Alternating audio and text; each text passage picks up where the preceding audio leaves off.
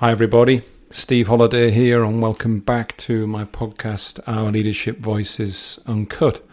As you know, this podcast is dedicated to the revealing and exploring of the ordinary, everyday, uncut leadership voices of some people I've had the privilege to meet along the way in my life, while at the same time exploring my own uncut leadership voice. With that in mind, this final session with Tanya is exactly that. It's where we take some time out, having listened to our previous recordings, and we reflect on what we made of our voices. So there you go. So just pop the microphone on. So we were just listening to our recording there by the canal. And the idea is, this is one of my ideas, at the end of each podcast, I have the session which is how do we know each other, and then there's the follow-up session which is what matters between us, where we talked about mental health and listening.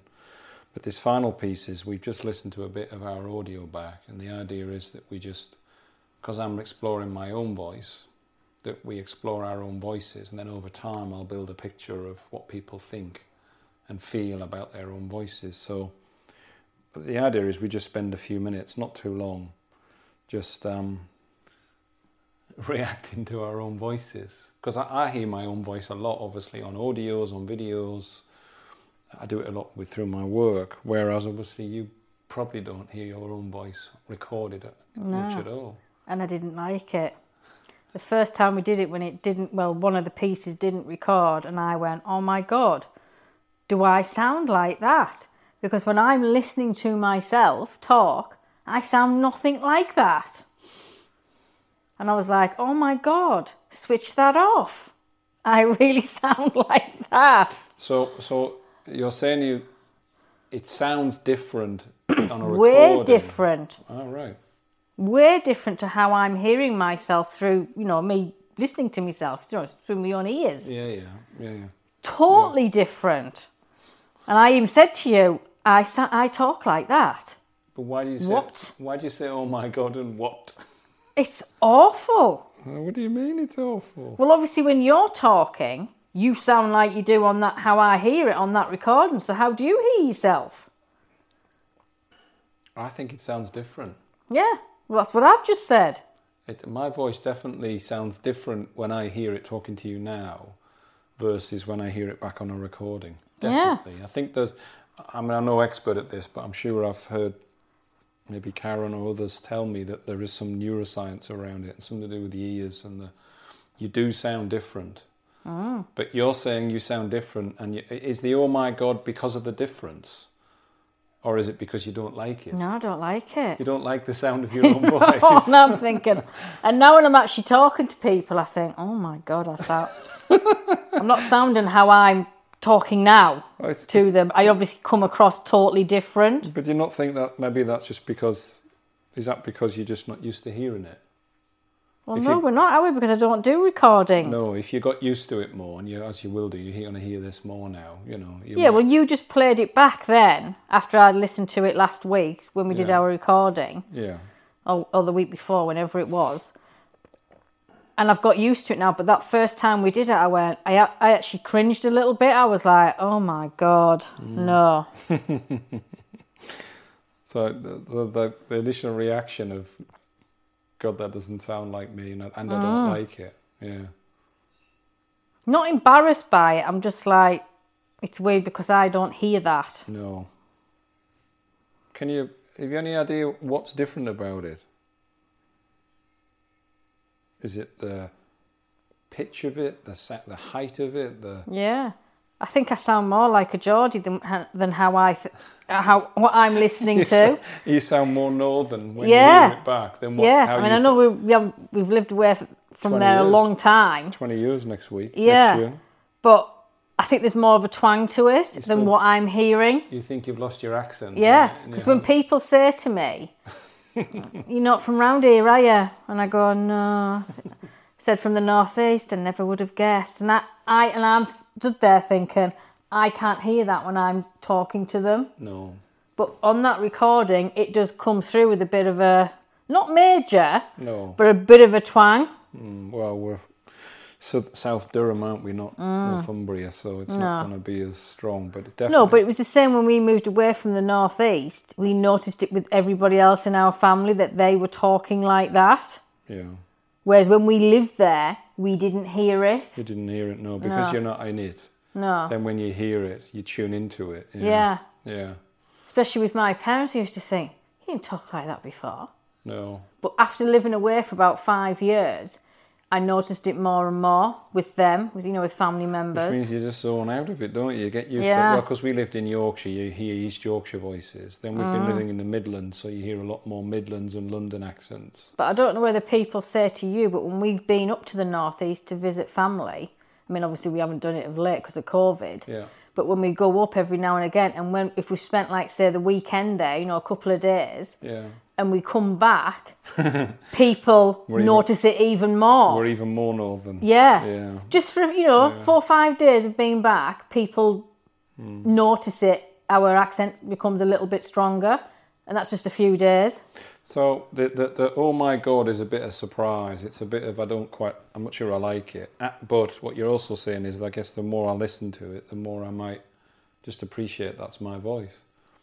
Yeah, well, I listened to it just now before we did this, and I'd actually come to terms with it. It didn't bother me as much, but that first time I was like... Yeah, because you're not used to it. And of course, for everybody else, this is what they hear in you and value. They could have told me all these years that I sounded like that. Well, I've been with you 32 years. You've always I'm on about everybody. I know. How rude, not telling me. One of the things I noticed about, because I'm obviously doing this with different people, one of the things I noticed is obviously what's quite special about our podcast is, we're lifelong. You're my best friend. We've been together for a long, long time throughout all our lives. I know it. And I'm going to ignore that. And there's a husband-wife particular voice, even though this is, obviously I came to this through my work, but this isn't really about work. It's just about life, right? So there's a particular voice. I think my voice is slightly the same as it is when I'm working, but it's definitely different. I mean, it's to be expected. What do you mean? What, you put on a different voice when you're working? Well, no. My voice is obviously the same, the tone, the pitch and everything. But I think depending on what I'm trying to say is, I was saying this to Daniel, I think there's something, I think your voice is your voice, but it's also affected by who you're with and the sort of relationship you're in and the context of the relationship and the history. I think it's at its most ease. If I listened to me talking to you on that Bankside last week, I mean, we're very relaxed. It's a sunny day. It's peaceful. I'm not stood on my feet presenting. I'm not holding a group in a room or doing a presentation. So it is a different scenario. But my voice is very, it's quite relaxed. It's firm, but it's quite relaxed. It's certainly, it doesn't sound to me like it was having to really push and having to work hard, And I guess maybe part of it is because me and you were just talking. So but we bounce off each other because we're in a long-term relationship. Yeah, you know each other, You know each other and it's more relaxed, where you might be more overthinking questions if you're not in a relationship with somebody. Yeah, so what you're saying is... Might not come as natural. Maybe the depth of relationship allows the easiness because you've got comfort and you know each other's voices and you accept each other's voices more. Maybe, I noticed that in my voice, this one, compared to some of the others. Not that the others were uncomfortable, they were just as flowing, but different. Bit softer, but firmer.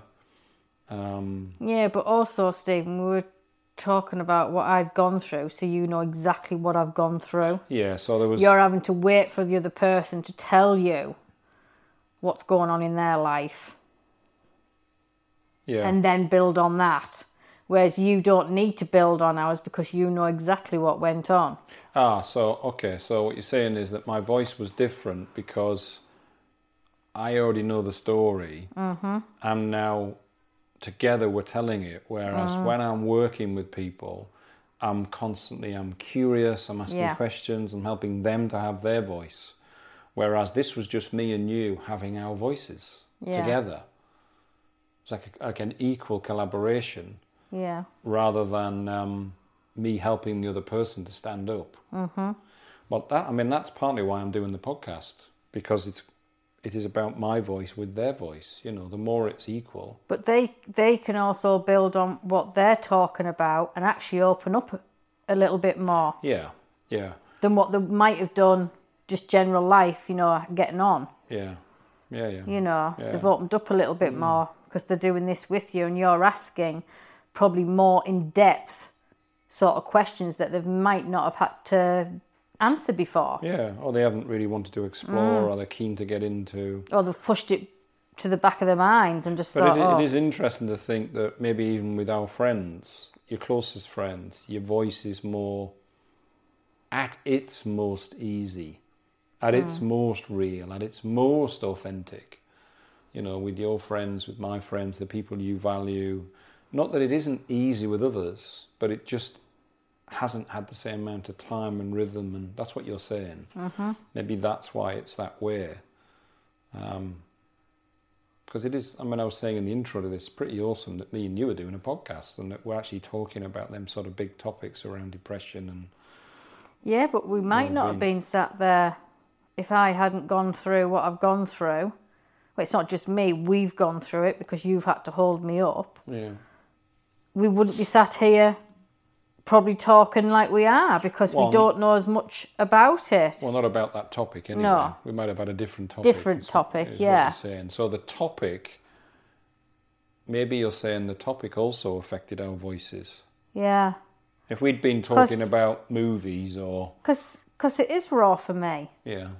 I mean, we had to leave it a few weeks because the first one that we did that didn't record, you know, the second half. Yeah, it took it out of you. It took it out of me because it was revisiting. Reliving the depression and losing mum. And, and I try to, most days, move forward. You know, take each day as it comes. I mean, I'm always going to have days. It can be something simple as something that I've seen on the TV that could have triggered something, or just day-to-day life.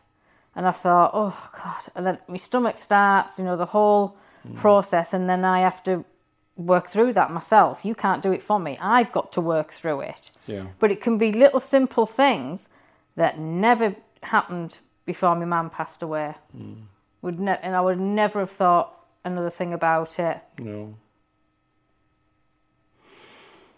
So I wonder, maybe just to finish, I've been doing this with everybody else, and I'll be doing it with everybody else rather.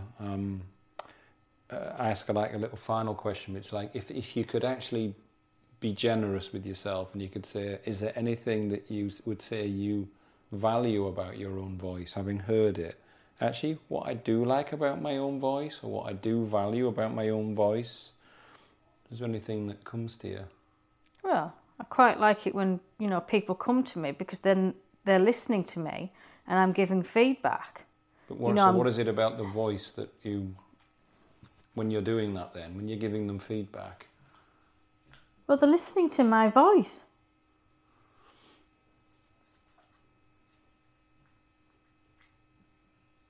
And that's what I mean. I'm wondering about when, let's say you are giving some feedback to somebody, you know, what is it that... It makes me feel good. Oh, you mean the effect of it? Yes. Right, okay. Right, I'm with you now. Yes. Right, I understand what you mean now. So... You were getting me frustrated there. You were doing your usual in-depth, down. Yeah, because I'm normal, on a normal level. I'm trying to get to I couldn't understand what you meant, but what you're saying is that what you value is that clearly it is valued, because when you get chatting to people... Well, it makes me think, you know, if I feel good about myself, I might have given them some comfort or some reassurance or something. Yeah. Just something back to that person, because they could have been feeling down, and then when they talk to somebody, because I know it's the same for me, when you talk to somebody, you've listened to that person and you just think, yeah, something's like being lifted. You see, I've watched you. When we go walking and we meet somebody who's like starts to open up in front of us, you know, like we did that time in the dark, remember, with that lady with the dog. And she just suddenly started saying all these things to you. Not me, you. You know, and you were just nodding and you were going, yeah, you know, and then I don't know how aware you are or not, but I think your voice is firm, but it's actually quite warming and quite soft. Well, I hope I come across like that. You know, you're not to think, God, she's a bit in your face. It's like a reassurance. Yes, and then you retell your story, but you do it, and you're going, That's one of the things I was going to say about what I valued in our conversation. Is I noticed we talk about this in some of the work we do about what we call audible nods. So when you do this as well, when the other person's speaking, you chip in with a yeah. You know, you're not interrupting. You're actually just reassuring that I'm listening. Yeah, it's active listening. It's making that other person realise they're not waffling on and being a nuisance. Yeah, you know, like thinking that they're being over the top. And does this person really want to hear this? Yeah. You know. So I think I value that in my voice, listening to our chat. I think I could hear that in me. I could hear it in both of us. But I think you're also very good at it as well. So I think it's important just to give those little signals. That was an interesting little experiment. Yeah. You got on my nerves for half a second. Yeah, well, we wouldn't be husband and wife if that wasn't the case. But you can, maybe when we do some more podcasts, you can enjoy your voice more as you go, Well, we'll see. But this is it now. This is for now. This is the end of our time together. I'll be going on to talk to Daniel next, who you've met before. So, but for now, we didn't fall out, did we? No, not on this occasion. No. Let's pause there before we say any more. Yeah.